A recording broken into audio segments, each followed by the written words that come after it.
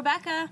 And Lily. And you're listening to Just Ghouly Things. Ooh. Hey, Boo Things, and welcome back to Just Ghouly Things, the Quarantine Spooky Story Special, episode 66. And we are your beautiful hosts, Rebecca and Lily. Hey. Add one more 6 to that, and we have a very freaky, spooky, kooky, ooky episode. Oh, true. So we're not going to call it that episode. Maybe I could. Maybe I could put, like, episode 66 and then, like, parentheses 6 or, you know. Make it a little spooky, kooky. But, like we said, we are your beautiful hosts. For those that are new to the podcast, hey. Hey. I'm Rebecca. I'm Lily. And pretty much what we do for the Quarantine Spooky Story Specials is I read 5 scary stories that are found online, like actual true encounter stories. Lily reads 5 true scary encounter stories. We talk about it. You laugh, you cry, you get freaked out. We do all the above. And yeah, that's pretty much how the shows run. So without further ado, Lily, you ready to get started with those stories? Let's do it. All right. This first one is called A Lot Has Happened Over the Years. I'm going to try to keep this as short as I can while including the important details. I've had many things occur to and around me since I was about 8 or 9. That's as far back as I can remember, at least. I'm not religious, though I'm pretty spiritual. I am also pretty logical. I try to debunk things. However, I feel I cannot explain these particular instances. When I was 8 or 9, we lived in a small, older house. My dad told me, because I didn't actually recall this, that I'd wake him up by standing over him in the middle of the night, just mumbling words and staring at him. I sleepwalked in this house frequently. Sometimes I'd end up in front of my closet mirror mumbling, and he'd come to put me back in bed. Now, this part I do remember. I would wake up in the middle of the night not being able to breathe. I always described it as feeling as though I had, quote, forgotten how to breathe. On another night, in the early hours, I woke up to the sound of my Build-A-Bear Dalmatian barking. It had one of those little push vocal boxes. And when I got the nerve to see where it was at the foot of my bed on top of my large pile of stuffed animals I slept with. To clarify, I wasn't pushing it. That was the only way to make it bark. Most unnerving thing I ever encountered in that house, and still remember very clearly, I was in my parents' bathroom and went to grab something from the shower. When I turned around, there was a hazy, whitish figure of a little girl. I always described it as seeing myself because she looked like me, but it could just be because she looked my age. I got scared and looked away. When I looked back, she was gone. We moved from that house to a newly built one when I was in middle school, and I lived there until I moved out at age 18. When I was in high school, my friend and next-door neighbor committed suicide. A few days after his death, I woke up to my bedroom door being open and the hall light on. I got up, went to the hallway where my friend was standing. I gave him a hug, then I went back to bed. It was literally that simple, but it felt so real. I felt closure after that he was okay. I'll never forget that. Fast forward to February of this year. Yep, here in 2020. I had 2 dreams of my friend about a week apart. In both, we made small talk and were happy to see each other. However, he seemed sad. I just got this vibe in both dreams that something was wrong. I was puzzled by it for a few weeks. Then, in early March, I got a call from my mom at around 3 a.m. She still lives in the same house, telling me that there was a tornado. Long story short, her house was gone. The tornado had ripped it down to the foundation. My mom, her boyfriend, my sister, and their 3 dogs were all inside. All were okay, except for the sweetest dog in the world, Jack, who unfortunately passed away. R.I.P., buddy. So here's the kicker. My sister actually got thrown from the house 60 to 100 feet and ended up in the neighbor's pool with bigger debris around her that probably protected her a bit from all the other debris. That pool was my friend's old pool. I think he was warning me in the dreams, and I think he protected my sister. In my first apartment, I was in the bathroom getting ready for work, and I had the door cracked. Out of the corner of my eye, I saw the door open about a foot wider than how I had it. I thought my roommate was home, so I went out to look for her, but she wasn't there. Later on, when I was moving out of that apartment, my boyfriend, now husband, called me up to my room, where he was packing up my closets. One of my sweatshirt sleeves was pulled up into the attic all the way to the shoulder. Not sure if it was an animal or what, but it was odd. I asked him 1,000 times if he was playing a trick on me, and to this day he swears it was already like that. In my second apartment, I woke up in the middle of the night to see what looked like a man in a white t-shirt and jeans with a gun to his side, standing in the corner of my room in a shadowy spot. This one scared me quite a bit. And then I lived at my grandparents in Tennessee during my husband's deployment, and one night I just happened to wake up and be at the baby monitor at around 1 a.m., and it looked like someone had their head leaned on my sleeping son's head, and a hand sort of loosely laid, possibly slightly caressing him. It was non-threatening, and I have since believed it was my grandmother or one of my great-grandmothers. But I was scared absolutely shitless and in hysterics about it when I saw it, to be honest. I have a photo of what I saw on the monitor. There have been other smaller instances. My dad's experienced things at this house where my grandmother lived and died, and my grandmother experienced things long before she died as well. And these were just my most memorable and unnerving experiences over the years. Edit. To say that I have posted the section about my friend onto another post on another sub, but felt compelled to write about all my experiences after finding this subreddit, hoping to hear similar stories and theories. The end. Wow. This person's life has been full of paranormal activity. I know, right? How like fascinating. I'm kind of jealous.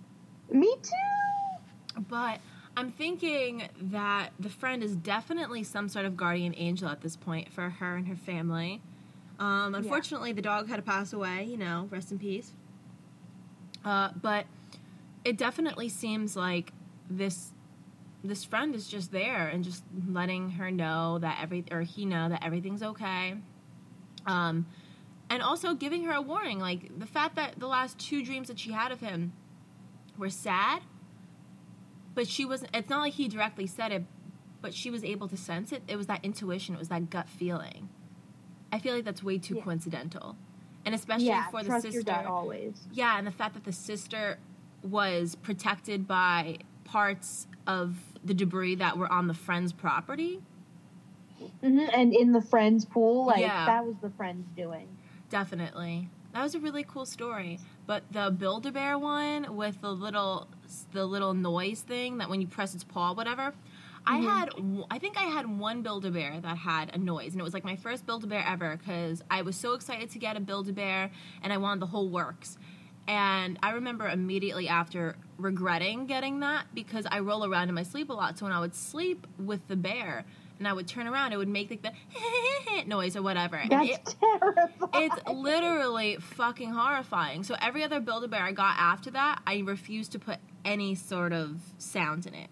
The only sound I will approve of from Build-A-Bear is when people put the voice of like loved ones on it, like ones that have passed away or like people that are like overseas and they give it to their loved ones to like with a little message. That makes me cry every time I see those videos. Yeah. Or like those cards that you can read yourself. Yes. You can record your own message. Yes. Those type of videos or the military people coming home, no matter what, God. I will lose my shit. I will lose my shit every single time. It does not matter. Does not matter. Especially when it's like a little kid and saying, Daddy! I'm like, stop! I love or you a dog. too. Oh my God. And they get so excited to see their owner. Or like they don't recognize them at first. And then they smell them. And then they're like, oh my God, human! So cute. Oh God. Okay. Don't have me crying in the club. All right. This is my next story. A drive home that changed me. This is the strangest thing to happen to me yet. So October 2018, I was driving home from teaching music lessons one night around 9:45 on the highway. Suddenly, this memory comes to me. Before my family moved to Atlanta, I lived in Kennesaw, Georgia. It's really not too far from the city, but far enough to feel suburban.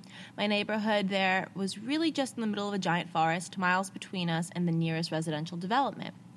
I was raised by a single mother. Her work schedule was harsh, so she had arranged since kindergarten a babysitting gig with my neighbor, whose son, Mike, was the same age as me. We basically grew up as brothers, me arriving at his house around 7 a.m., going to school together, and hanging out after school every day until 7 p.m. In the summer, with no school, we had eons together. His mom was pretty lax and would let us do whatever we wanted the whole day. We often spent our days exploring the outer woods of our neighborhood, choosing this direction or that, going as far as we could. Before we knew it, it was time to come back home. The land was wild. Woods and creeks and little waterfalls, copperheads and water moccasins, our biggest fear. We'd come home for Capri Sun refuels covered in mud, and Mike's mom would hose us down. What a life. Sounds like a book. Seriously. So as I'm driving last October, I'm thinking of this house I just taught a lesson at. An upper-class family. They had decked their house out with Halloween decorations. I was thinking how strange it is that we do that and thinking why humans are so connected to the idea of the dead. On the highway, really in an instant, this memory just pops back, almost like watching a movie. Mike and I are 8, second grade, way back in the woods. So the land has gotten weird, almost marshy. I remember packs of moss floating on slow-moving water. No trails back there, we just walked. We found what we thought to be some kind of island in the marsh, solid land when the rest was muddy and sometimes like a pond. We were sitting on the bank on this island. Used to play games where leaves were planets, and we'd tear holes in them and pretend they were asteroid impacts or bombs gone off. So we're chilling there, kind of doing that kind of shit, when all of a sudden, out of the straight brush, this man pops up. The best way I can describe him is Abraham Lincoln style. He's wearing a tux kind of getup, black and white, but the coattail is divided in two skinny tube shapes that drift down the backs of his knees. He wears a top hat like Abe, not super huge, but big enough to kind of be seen as a silly feel. Odd for us to say the least. He's smiling and his presence is super gentle. He walks straight over to us. The way he came was a dry stretch, not from the wetter side of our little island. I remember seeing him purposely step around mud spots. He stopped right in front of us, just looking down. We were sitting, like the posture of sitting on a curb, and said, "Don't mind me, boys, just passing along." Then he briskly walked off and back into the woods. Okay. I recall as being casual, just someone that looks like Abe Lincoln. So I recall as being scared and not seriously, kind of like, what was he doing here? What was he wearing? That was weird. We didn't take off running or anything, though. So this vivid memory pops back into my head on the highway. I'm like, what the hell? No way. And I call my girlfriend and tell her exactly what I recalled. She responds kind of like I'm telling her a dream, and she's like, oh, weird, crazy. But I'm like, yo, I gotta reach out to Mike about this and see if he remembers it. We had lost touch hard, staying close for a while after I moved into Midtown Atlanta, but eventually fading away. He has a daughter now. This was 20 years ago. I get home around 10:15 or so. I'm watching some YouTube video on my bed with my cat and browsing Reddit and just general end of the night's phone stuff. I open Instagram. I got a few accounts. One banned, one for memes, one for work, and one personal. When I switched to my personal... I love that too. When I switched to my personal account, I've got a DM. It's from Mike. This man had DM'd me at 9:49 p.m. Hey, bro, do you remember when we were way back in the swamp and that man in the top hat came for us? I got chills. I was like, what's going on? Crazy thing is that it's been a dramatic year in terms of my perception of the world. I was a hardcore argumentative atheist since my teens, but over the last year and a half, I have just been opening my mind and realizing I have no clue what is going on, just in general. Michael and I talked for over an hour, in detail, almost everything we could remember. He had been laying in bed when it came to him, same time as I was driving. We remembered everything the same. He reminded me of exactly the way we'd come from this boy Nick's house. It wasn't a malicious thing for me. It was just a reminder that I am so unsure of what this world is all about. The end. That's crazy. Mm-hmm. Like they say that if you dream of someone in your dreams, that means they're thinking of you. I think that there's some sort of truth behind that. Yeah. And this kind of reminds me of that type of theory, too. That what are the odds that this person's thinking of his friend, and then his friend is also thinking of him at the same exact time? Mm-hmm. And that they both wanted to, reconnect after, that memory. So, yeah. It really puts things into perspective of what really is this universe? Like, what are we living in? Like, there's so many unanswered questions. It's funny. That happens with me and my brother sometimes. Like, I'll message him oh, do you remember, when we were on vacation and we saw like this weird person, or we overheard someone say this, or do you remember at grandma's house when we found this weird thing? And he'll almost always say, I was just thinking of that. So weird. So weird how that works. Yeah. Like, almost always. He'll be like, oh, that was just on my mind, or, oh, I was just watching this and it reminded me of that exact thing. Like, it's crazy how stuff like that happens, how that works. It's our simulations all coming together. Yeah. Did you hear about these parallel universes that they're finding? Wait, what? Yeah, NASA found a potential parallel universe where time passes in reverse. What? Mm-hmm. So wait, like you mean time passes in reverse, kind of like a Benjamin Button effect? I think so. Okay, I need to look this article up. When I find this article, I'm going to post it on our private Facebook group. Yes. Because it's spooky kooky. Imagine that there's another there's another one of me out there, probably. Oh, God bless that universe for the both of us. Oh, Lord. Good luck. Yeah, seriously. All right, Lily, what is your next story? Okay. My next story is called Funny Yet Scary. Anyone else had a similar experience? So I was 12 when this happened. I stayed with my grandparents then. It was in October, and I was staying the night. There was no electricity, and I was using an emergency lamp. And now our house then was mainly made up of wood. We lived in a small, hilly town. So as I was sitting with my book in front, I heard a scratch, like nails scratching against wood or something like that. I ignored it at first, but then the sound only grew louder. I turned around, and I guessed that it came from the wooden cupboard. I presumed it to be made by a mouse because they would be seen occasionally around the house. I got up and banged the cupboard. The sound ceased. I turned around. My book was open on the table. Now, I remember it was a geography book, a geography textbook that must have been around 300 pages. Then, suddenly, it jumped, like the book was lifted and it fell on the table. Now, there was no wind, and I don't think it could have been any insect. I was surprised. Then it happened again. I screamed. Finally, it jumped 2 more times before falling on the floor. I ran to my grandmother, who was in the kitchen, and told her what had happened. She, of course, didn't believe me and told me it was the wind or something. Needless to say that I was scared, and I didn't go to my room until the lights came on. Has anyone else had a similar experience? I know that it couldn't have been wind because no window was open and it wasn't even windy. Also, I don't think any insect could lift that book like that and do it too more than once. The end. Well, I can say I've never had an experience like that. Can you? Nope, I've never had an experience like that. I've never even read an actual textbook either. Has anyone actually read a full textbook? Actually, though. I don't think ever in our curriculum of public schooling did we ever actually read a full textbook. Yeah, right? You never read the whole thing. Do you ever, do that thing when they would be like, okay, open to page 40, and you would, pick a random page, and it was page 40? I swore I was Jesus' child. Yes! I swore I had a superpower, and I felt amazing and invincible and that no one could stop me. Exactly. That was the only exciting part about school most of the time, was if I opened the book. It truly was. Or people used to, take the pages and fold them back in the book and make the NBC logo. Wait, what? Yeah, oh, yes, yes. I know what you're talking about. Yeah. I, was so confused. The good old days, kind of. The somewhat good days. It's what we made of it days. Okay. Yes. My next story is, let's see which one I'm going to do. I'm so indecisive. Okay. I'll do this one. My father won money after following advice from dead grandmother. Some days ago, my father had a dream. In this dream, he walks into a bar and sees my grandmother and my great-grandmother, it's his mother and grandmother, sitting on a table just talking. I don't know if they're sitting on a table. I'm assuming he meant sitting at the table, but whatever.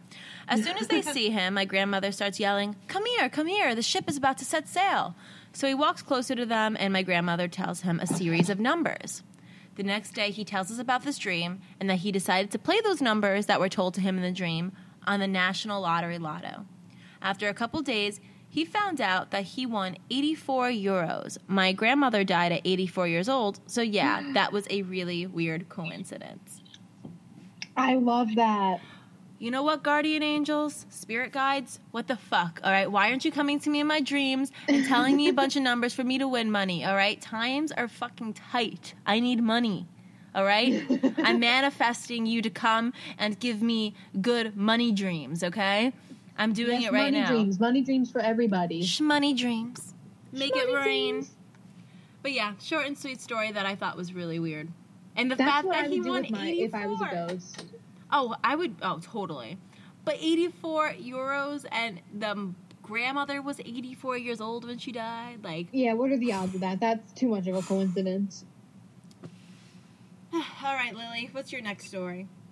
Okay. This one is called Heard Knocking at 3 a.m. So this was actually moved from Creepy Encounters to Paranormal. Okay. So this isn't that big of a story, but it definitely creeped me out. So a little backstory. My husband, James, and I have a friend. We'll call him Felipe. Okay, I bet that's actually his name. That recently moved to a different state, and he's been doing renovations to his house. My husband has been working for Felipe's company for the past 2 months since he was laid off from his job here at home. Yay, COVID.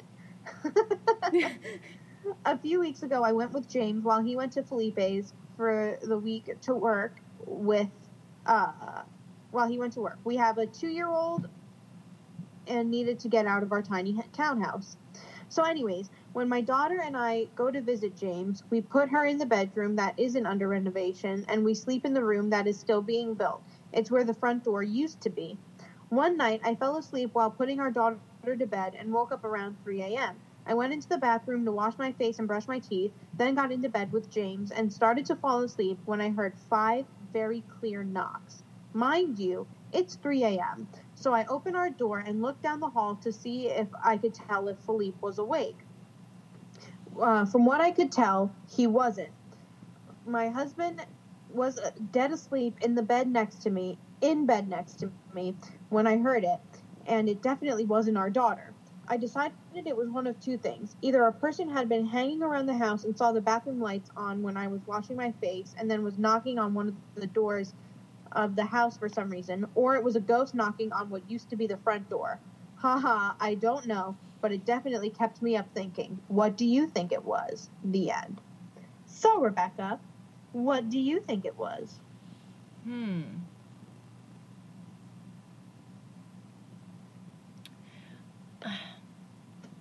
I don't know if I think it could be a possible residual haunting. I don't know why I feel that way, but I think that it could be residual, like the tapping. Yeah. But it also could be because maybe there was some symbolism with it being around that time. Something happened, and like there's just like they constantly have to do that, or it's some sort of message that this is the only time that they're able to get their message across. So it is intelligent, and they're trying to convey something. I like it. What do you think? I agree that I think there could be some kind of message. I mean, they didn't say that anything happened the next morning that this could have been a warning for, but it's potentially maybe it's just a really nice ghost asking permission to come in the house. But what if it's not a nice spirit and this person allowed them in mentally or physically, and it just because they opened the door. Yeah, kind of like how the black-eyed children theory works. If you invite them in, then they could take host of your body, or negative things start happening to you. So maybe that could have happened. Ooh. Yeah. Huh. But maybe it's also a sign. Maybe the spirit's trying to get closure, and the only portal of time that they're able to knock on the door or whatever, it was this time. And, they're just trying to make this person that may be a sensitive aware that they're there and that they need their help. And this is just the first part of it, since it seems like a relatively new story. So, options. It's just so hard with like situations like tapping because it can be a very significant thing to go on, but there are also so many explanations behind it. There's so many different theories you can come up with that unless something else follows that, there's nothing really to like pinpoint connections and like be able to make more specific theories and hypotheses and stuff. Yeah. It's definitely, there's not a lot else to the story, so it's hard to figure out what exactly it was. It'll be interesting if they add on to that story. Like, oh, I posted this story X amount of days ago, and since then, this has happened. Ooh, I hope to see that. Well, yeah. I kind of do, and I kind of don't. Yeah, right? Okay. Let me... Okay. My next story is... Let's see, we'll do... Okay. My mother's creepy wooden statue. When I was a kid, younger than 12, my mom took me to visit her old friends at their apartment. It was decorated in an odd fashion. Tapestries hung all over the place with old antique furniture and knickknacks lining the walls. We didn't visit there long at all. On our way out the door, my mom pointed out a statue that they had in their living room. It had a beard, eyes that looked straight ahead, and a walking stick that connected to the base of the statue. It was about half my height, hand-carved solid dark wood, and it was sort of tribal looking. I remember thinking, I really hope they don't offer her to let her have that thing. It's scary. And, of course, they ended up giving it to her. I felt uncomfortable sharing the ride back home with the statue. My mom was raving about how cool it was all the way home. I couldn't have been less happy. After we made it back, she placed it down next to the fridge in the kitchen right outside the entryway. That sucked because our kitchen was the center of the house. Anywhere you wanted to go, you usually had to walk through the kitchen. So I told my mom how much I hated the statue and how I really hated the idea of it being in there particular. My mom told me I was being silly, so there it stayed. I didn't get a wink of sleep that night. I couldn't stop thinking about the statue being on the other end of the house, and it terrified me. It made me feel unsafe. I don't know what I found to be so threatening about it, but the next day my grandmother agreed with my feelings. She told my mom the statue made her very uneasy and it had a negative energy. My mom shook it off because my grandmother was the book-burning type of religious. My mom told her she was overreacting and that she didn't want to get rid of the statue and that she wasn't going to. I felt constant anxiety. I would often refuse to leave my bedroom in the morning after having violent nightmares involving the statue. It was always something along the lines of the statue becoming animate and stabbing me to death with its walking stick. When I walked through the kitchen, I would usually push my back against the wall and edge around the room to avoid getting near the damn statue. In time, even my mom's friends agreed that it kind of weirded them out too. I hated it, and despite how much it scared people, my mom wouldn't still get rid of it, though she agreed to move it into the living room in a more secluded space. One night, I was sitting in the dining room doing my homework, and my mom was in the living room with her friend. I heard whispering that was akin to what you'd hear in a horror movie. Cryptic, overlapping, and coherent whispers. I immediately knew the voices didn't belong to my mom or her friend, so I went into the living room to ask if they had heard anything, and before I could speak, the look on their faces told me everything. My mom told me to come closer to her and said, "We heard them too." We all agreed that the sound was unmistakably close to us, and it was clear as day. The source of the sound had come from, you guessed it, around the same spot that the statue had been moved to. We all just stared at the statue for a minute blankly, and I don't remember what else was said after that, but my mom still didn't get rid of the statue. The nightmares continued. My anxiety grew worse and worse. Bad things continually happened in the house. My mom got pregnant sometime around them and had to be hospitalized, so I went to live with my grandma for a bit. I told her about how my mom never got rid of the statue and I never felt safe there. I told her about the nights I felt someone looming over me and the times I locked myself in the bathroom because I heard noises coming from it. After my mom delivered my baby brother, I moved back home. My grandma explained to me that she had burnt the statue long ago and didn't care how my mom felt about it because I didn't deserve to live in fear over a stupid piece of wood. Once the statue was gone, my mom finally stopped being stubborn and agreed weird things had happened. I was finally able to walk through my house again without tiptoeing around the damn thing, but something always felt off about the house after that. The end. Oh, wow. Yeah. Go grandma. You know what? She's always going to protect her grandbaby. She's like, you know what? I burned that fucking thing to the ground. I don't care what your mother says. That thing was spooky kooky ooky. I love that. Yeah, I love when you just see grandmas totally defending their grandchildren as if, like, the people that they're defending them from isn't their own flesh and blood son or daughter. Mhm. Like, my grandma was always team me. Every time, like, if my mom yelled at me, my grandma would be like, oh, you're being hard on her, or stop yelling at her, blah, blah, blah, blah. Oh, absolutely. My grandma was always team Rebecca, and it was just so funny. Like, all the time, too. Like, even if I was probably super wrong, my grandma always justified why I did what I did.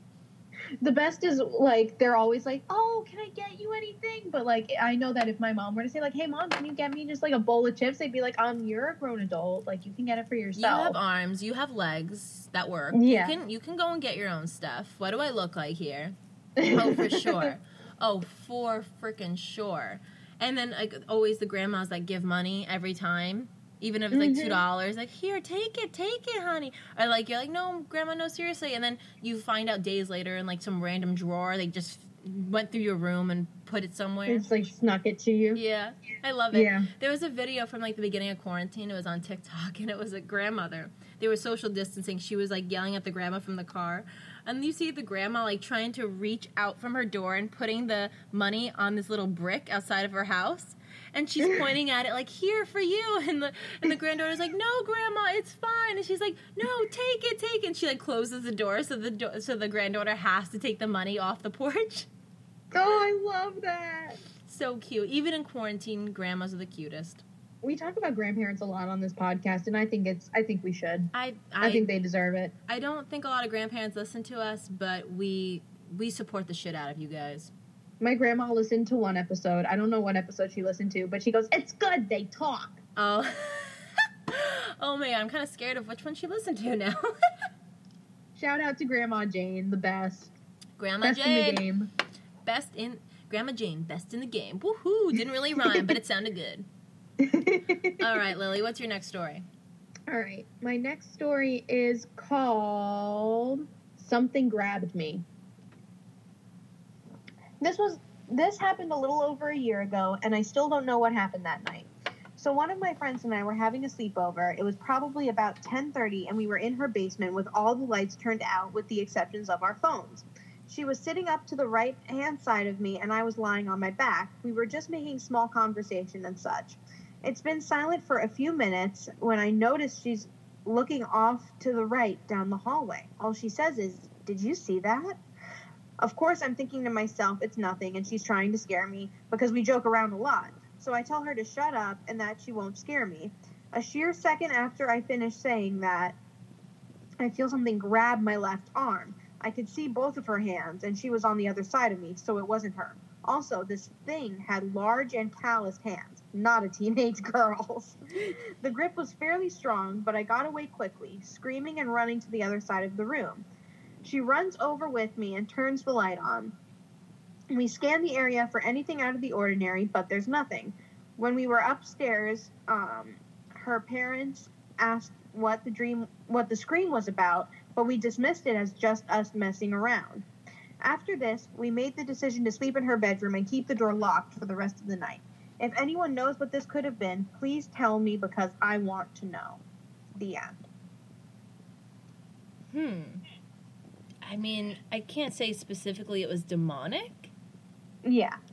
But it definitely seems like there is a very intelligent spirit that's there that has a lot of energy that they were able to conjure up. It definitely seems malicious. You think so? Well, it wasn't like stroking her arm. It was a grab. It was that feeling she got from being touched of, like, okay, like there's some force behind it. Yeah, and the other girl saw it too, so it's definitely there. Definitely either seems like a notice me or like a get the fuck out sort of feeling. Mm-hmm. All right. My next story is titled, I had a physically unexplainable interaction while trying to help a stranger. This was in Costa Mesa, California, and it happened just this past November. I was homeless at the time and under immense stress as a result. I have a dozen or so very strange things happen in my life, but this one was truly upsetting. I was on my usual route, which was around the campus of the community college I attend even still. I had only recently quit my job and moved out of a house I was renting a room in. Admittedly, I am something of an antisocial, misanthropic, and generally depressed person that feels the weight of the world seemingly heavier than my peers, but I'm an A student, and I think a troubled life has lent a heavy hand in these detrimental character traits. I am being verbose only because I think or hope that there is a certain genuineness to someone who can see potential red flags in their own recollections, but I would swear to my creator that the following testimony is 100% accurate. This person writes really well. Yeah, right? Jesus Christ. Okay. I was just thinking that was just the first thing. fucking paragraph, guys, so strap in. So I was walking and approaching a crosswalk. Down the adjacent sidewalk, I see a woman 30 yards away walking up to a grocery bag on the sidewalk 10 feet in front of her. She's already carrying 2 in her hands, 1 in each. I go to help her as I have nothing to do, and she seemed old. As I approached her, this was confirmed. At most, she stood 5 foot, probably 2-3 inches shorter. She looked to be 60 to 70 years old, Asian, and generally unkempt. I asked her if she could use help. She said with a heavy accent, sure, and indicates her destination was on the other side of the street where I had planned on crossing anyways. I was handed one of her bags and insisted on taking the other, leaving just the one she had been walking up on, now at our feet. We start heading to the corner. The bags were heavy enough for me to look inside. It looked to be 4 mangoes in each bag, but I remember thinking it was easily 10 pounds. We get to the crosswalk, and she starts hitting the button super rapidly, as if her fucking feet were on fire. At this point, the bags felt as if they doubled in weight. We get the signal, and I make it no more than halfway through the intersections, and the bags feel every bit of 80 to 100 pounds each. I'm 6'1", and I'm in good shape. I could not believe what was happening. I sincerely didn't think I was going to make it. I looked back at her, and she had both hands supporting her bags, taking half strides. She put on the most disturbing full-teeth smile and said, "Too heavy?" I remember the fear of her face made me turn around more than anything. I waited one single step onto the other side of the street and had to drop the bags. I remember, strangest of all, that the plastic handles hadn't been compromised whatsoever, meaning no stretching whatsoever. She was click-clacking in half steps, and at this point I was tearing up. She dropped her bag by my 2. She looked at me, smiled wide again, and said, "Too heavy? You stop here or keep going?" I said, weeping, "I am so sorry. I can't go further." Her smile somehow got even fucking bigger and said, "Okay." I began to sprint back across the street to get away from her. I was ashamed and terrified. I looked back to where she was, and now she was hoisting each bag one by one under her chin with both hands, walking it 3 or 4 steps, putting it down, then grabbing the next, carrying it 3 or 4 steps, and putting it down over and over. She was walking into a place for the mentally disabled called the Fairview Developmental Center, that is a community for the mentally disabled. Not that I have anything other than profound pity towards people dealt that hand, just a particular side note for the story. I walked away weeping as I saw her carry those 3 bags, now no more than 4 feet at a time. But I had no desire to help her anymore. I am still fucking bewildered and terrified. I don't know what else to add. I know it sounds fantastic or phony or whatever, but I'm taking a leap of faith, even posting it here. Thanks for any feedback in advance. The mystery of the heavy bags. So someone had commented and was like, "Wow, just reading this makes me want to run away and cry. There is so much we don't know and don't believe in anymore. It may have been shit scary, but you are blessed to be able to see it this way. It would be good for you to come up with some kind of prayer or calling for protective mantra in case you are ever faced with another dark or mischievous dead soul." Or mudra, in fact. In Buddhism, there is a fearlessness mudra, hand shape, you can make, which should instantly allow you to withstand with more courage frightening sights, experiences, minds, and states. I'm sure you can search this and find it.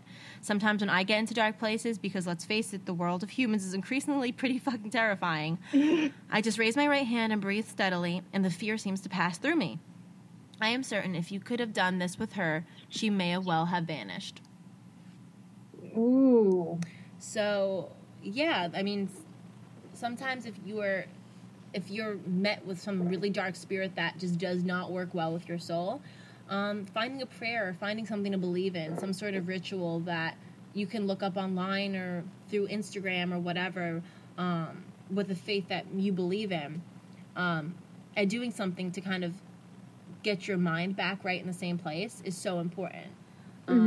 So, yeah. Absolutely. Even just this hand shape of, like, I guess this certain hand signal you do, it opens up your body a certain way to the world, and it's supposed to help you conquer even your craziest of fears. So that's a tip or some sort of advice for those that may experience something like this, something really negative, and they don't really know where to turn after that. So just a Interesting. weird experience. It's not like he necessarily saw a ghost, but there was just something really off about it, and he knew there was something off about it, which is very intriguing. Definitely paranormal. Mm-hmm. All right, Lily, what's your last story? My last story is called When I Was a Kid, a Man Who Looked Like My Dead Uncle Tried to Lure Me Away. This happened to me when I was 8, and it is still a memory that makes me feel very uncomfortable when I think about it. A little background. Growing up, I was partially raised by my uncle, who sadly passed away from a heart attack months prior to this encounter or experience. As me and my siblings were young, my aunt and mom decided to take us out to the city center to distract us and get us some toys and just enjoy a day out. It was a sunny day, and there were plenty of people about. While me and my family were waiting for my other uncle to pick us up, I looked down into the main area, which was below where we were waiting. Imagine a road with an old-fashioned iron fence on one side, separating the road from the steps and statue/fountain area below. When I looked down, I was just holding the bars of the fence and just sticking my face through/looking around while we waited. I noticed this man staring at me, not moving in the crowd or anything, just staring directly at me. I remember feeling incredibly uneasy and wary at the sight of him because he looked exactly like my uncle who had just died. I knew what death was, and I was terrified that he was just stood there staring at me. Something in me knew that this wasn't my uncle. He then proceeded to try and lure me to him, using his hand to motion towards me and say quietly, "Come here." I just shook my head at him, and my gut instinct told me, whatever happens, do not go by him. I remember being so conflicted and afraid because on one hand, whatever this was looked exactly like my uncle, but on the other hand, it was incredibly sinister, as whatever it was trying to get me to go by him and separate me from my family. When my other uncle arrived, I looked back briefly, and when I looked back, I couldn't see the guy that looked like my uncle who had died. But I felt incredibly shaken, and I stayed quiet for the whole ride home. So much so, it worried my mom, but I wasn't able to say anything to her. Part of me believed she wouldn't believe me, and instead would tell me off that this strange person was talking to me and trying to get me to go to them. I have had other paranormal experiences in my life, but never one like this. I've no explanation, and I've not been able to come up with what it could have been. When I said he/it was identical to my dead uncle, I mean identical, to the point where I started to question if he had actually died or not, which was absurd. The end. Ooh, I'm thinking that was like some sort of doppelganger that was a negative energy. Yep. Trying to lure this person in to maybe take host of them and then maybe become their doppelganger and then try to like lure more and more family members into the dark side. Ooh, like a movie. Weird. You know why? I've heard a story similar to this. You know, we've talked about doppelganger situations before and stuff as well. Yeah. I don't know if we've ever discussed where a doppelganger was of someone that had passed away. Mm-hmm. But you see in movies too where they'll see a loved one that has passed away or they think has passed away, and then they see them in real life and like, oh my god, and the person's like, the person that's supposed to be dead or whatever is like, come here, like let me give you a hug. And then the other person's like, no, like I know this isn't my loved one. I feel like if I were in that situation, I would be so convinced because I would want it to be real that I'd go to them and then I'd end up getting killed myself. Like I wouldn't even listen to any of my intuitions. I'd be like, "Oh my god, come here! I just want to hug you," and then I'd play myself. If I was in that situation, I wouldn't be able to keep my mouth shut. I'd be like, "Mom, look, doesn't that look like Uncle whatever?" Oh, for sure. I could picture you being like that, like, hey, like, because you're so loud. I could be, over there, look, I see I'm pointing at him, right here. I just pointed directly at him. Why are you waving at me? What? What are you saying? Where do you? Oh, I love it. All right, my last story is titled 911 Distressed Female. Back in 2015, I had graduated the police academy and started working as a police officer for my town. The area where I'm located is actually considered frontier. Big Sky is pretty vast, open, and towns are miles apart with little in between them.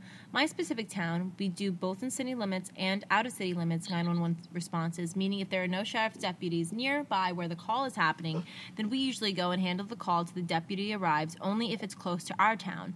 Our county is 60 by 50 miles, with 2 towns and a few communities dotted here and there. About a month after my FTO phase, I was put on patrol on my own without a training officer. One night, a few hours into my shift, I was dispatched to a remote area outside of our city limits, roughly about 33 miles, in the fucking middle of nowhere, in a community apparently a female had called 911, and our neighbor's county 911 center had received it and transferred it to our dispatch. A female caller was apparently distraught, scared, and didn't know where she was. She advised our dispatch that it's dark and her car will not start, she was getting cold, and she also stated that she's not from the area. So, me being the rookie, I was assigned that service request since it was deemed as a rescue welfare check, and me and the other officer responded, and it was like a 40-minute response on a mountain back road to locate a silver 2003 Toyota Highlander. Meanwhile, dispatch was able to ping the number she was calling on and was able to get a location. Turns out it wasn't in the community where we had been dispatched to. She was actually 13 miles west of the community in a heavily wooded area somewhere on a logging road. The cell tower in town relayed her call, which registered it as from that community. Nothing seemed out of place when dispatch advised us on her location. We figured it was some hiker or outdoors person since it's that general location. By the time we arrived in that area, it was already around 12 p.m. We started on the dirt road into the back country, and where dispatch gave us the possible coordinates of the call origin, dispatch advised us that she's still on the phone with the RP. We let her know there's no vehicle. At that location, we also let her know that we're going to turn on our sirens, it being in the middle of the mountains, when we turned on the siren and had echoed throughout the valley and echoed off the mountains. RP advised dispatch that she can hear the police sirens, but they sound very far away still. We think, okay, she must be further back somewhere. About 2 miles up was a split in the road. My partner went left and I went right, thinking, fuck, here we go with that Scooby-Doo bullshit. Nothing seemed out of place, nor was there any feelings of danger that I could remember feeling. About 4 miles in on my side, I radioed my partner. You find anything yet? He advised me, I didn't come across anything so far. He let our dispatch know that he's going to turn on his siren again. When he did, the RP advised our dispatch that it sounded somewhat close, but it's still far away. So I radioed our dispatch that I was going to turn mine on. When I did, the RP stated that the other siren was really close that time. I was thinking, oh good, she must be up the road somewhere. I continue on up the road about a mile when dispatch advised me that the RP stated that she can see headlights through the trees and hear you coming up the road. Dispatch also advised that the RP ended the call with them, stating that she's going to meet you next to her vehicle. When I come around the bend, my patrol vehicle's lights fully illuminated the road in front of me. Off to the side of the road was a silver 2000s Highlander. That's when shit got really strange. Keep in mind that it's summertime. In front of me was a silver Highlander, but except there was millions upon millions of flies swarming outside of it. I turned my spotlight on and faced it on the back window. That's when I was able to see that inside was pitch black, not from window tint. Turns out it was black from flies on the inside of the vehicle as well. I was thinking, what the fuck? I exit my vehicle and attempt to make my way to the Toyota, but halfway to the Highlander, the stench of decomposition was too strong, gagging, and almost losing my cookies. I retreat back to my patrol vehicle and I radio my dispatch. 721. Me.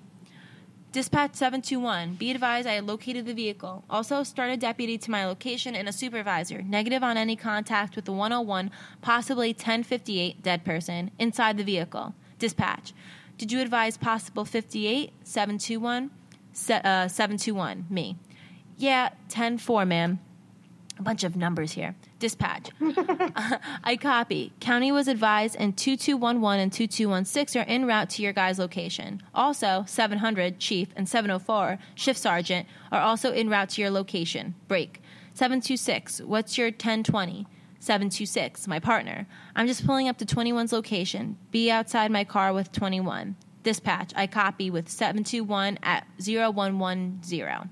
My partner showed up. When he got off his vehicle, he was speechless. He asked me if I found the female yet. I told him, I'm pretty sure she's inside that vehicle, dude. His response was, "I was afraid you were going to say something like that." We finally got our composure together and made our way to the vehicle. Keep in mind we managed to find some Vicks Vapor Rub and used an EMS trick that was supposed to combat the stench. It didn't help. We got close to the front driver's side door, and the flies on the outside were thick as they swarmed the outside. After swatting some away, we managed to find the door handle. It was unlocked. We opened the door, and that's when we fucked up and released the most disgusting smell and sight I have ever seen. As the door swung open, a huge mass of fluids, maggots, and remains of what was left of human hair, skin, and Lord knows whatever else was that slime onto the ground, and the horde of flies that came swarming out from inside the vehicle, it was too much. We retreated again, gagging, puking, the smell. That was strong at that point. You were able to taste it. We were able to confirm that she was a 1058 den person. I managed to find some Lysol spray in the back of my unit. My partner smoked cigarettes. Combing Lysol spray and a lighter, we made a makeshift flamethrower. We flamed as much of the millions and millions of flies as we could, which worked pretty well at killing them and dispersing them away from the scene. Once we got as much of the flies away, we got a better look inside the vehicle, and we were able to see the license plate on the back of the vehicle and the inside of the vehicle. There was cloths and what looked like hiking supplies. She was the only one inside. We managed to find some identification for her. She was sitting on the front driver's side, and what was left of her was but a horrendous decomposed body covered in maggots and whatever else made her a home. On the dashboard inside the vehicle was a cell phone. I grabbed it, and it was dead. Still having possession of the phone, I walked back to my patrol vehicle and had a phone charger that was compatible with hers, an Android Galaxy. Sometime later on, it turned on, my partner looking at me with a confused look. He witnessed the entire time from when I grabbed it to when it held a charge and turned on. I advised the dispatch as she can redial that number she had called us on. She did. The female's phone, which I was holding, began to ring. My partner starting to freak out. Fuck that shit, she's fucking dead, but she managed to call us. I'm shocked, weirded out. I let our dispatch know that it's ringing, and caller ID is our dispatch number. Meanwhile, we were all still shocked and confused. Supervisors and deputies showed up about 20 minutes after. Deputies are coroners, so they pronounced her dead. She was sent to the crime lab. No foul play was suspected, ruling it as a natural cause. We were questioned by the higher-ups and were advised to keep quiet. Also, FYI, they estimated that she had been in that vehicle from anywhere to a month and a half. Since that incident, I no longer work as an LEO. I have since switched over to our EMS and now work as a CC paramedic, although I am part of our SWAT team as an LEO/medic. If you guys enjoyed this odd story, let me know, because I have plenty of fucking weird and odd stories from working in this field. Also, forgive me if there are any typos or grammar mistakes. The end. Holy shit. Yeah. This spirit literally led these police officers to her fucking body. That kind of reminds me of the story of the woman who was in the, sinkhole at the beach. Yes. Mm-hmm. I think that was Ocean City. They haven't been found yet. And they're just trying to let someone know. The creepy part is when she turns on the phone that's been dead, and they were able to call back that was the number that had called originally to let them know that she was lost. Because if she's been dead in there for a month, who called? Yeah, weird. All right, guys, so that concludes this episode of Just Ghouly Things, the Quarantine Spooky Story Special, episode 66. And Lily, do you have anything to wrap up with? That's why I don't go hiking. Don't go hiking, guys, or at least don't go hiking with Lily. All right. Social media. Follow us on Instagram at Just Ghouly Things Podcast. Personal Instagrams at Rebecca Ruber and at Lily Baldessari. Twitter, JGT Podcast. Facebook like page, Just Ghouly Things Podcast. Facebook private group, Just Ghouly Things Podcast group. Donate to our Patreon, Just Ghouly Things Podcast. And if you or someone you know has a paranormal experience you'd like to share on our show, feel free to email us at justghoulythingspodcast@gmail.com. Thanks so much for listening, you guys, and we will talk to Boo tomorrow. Goodbye.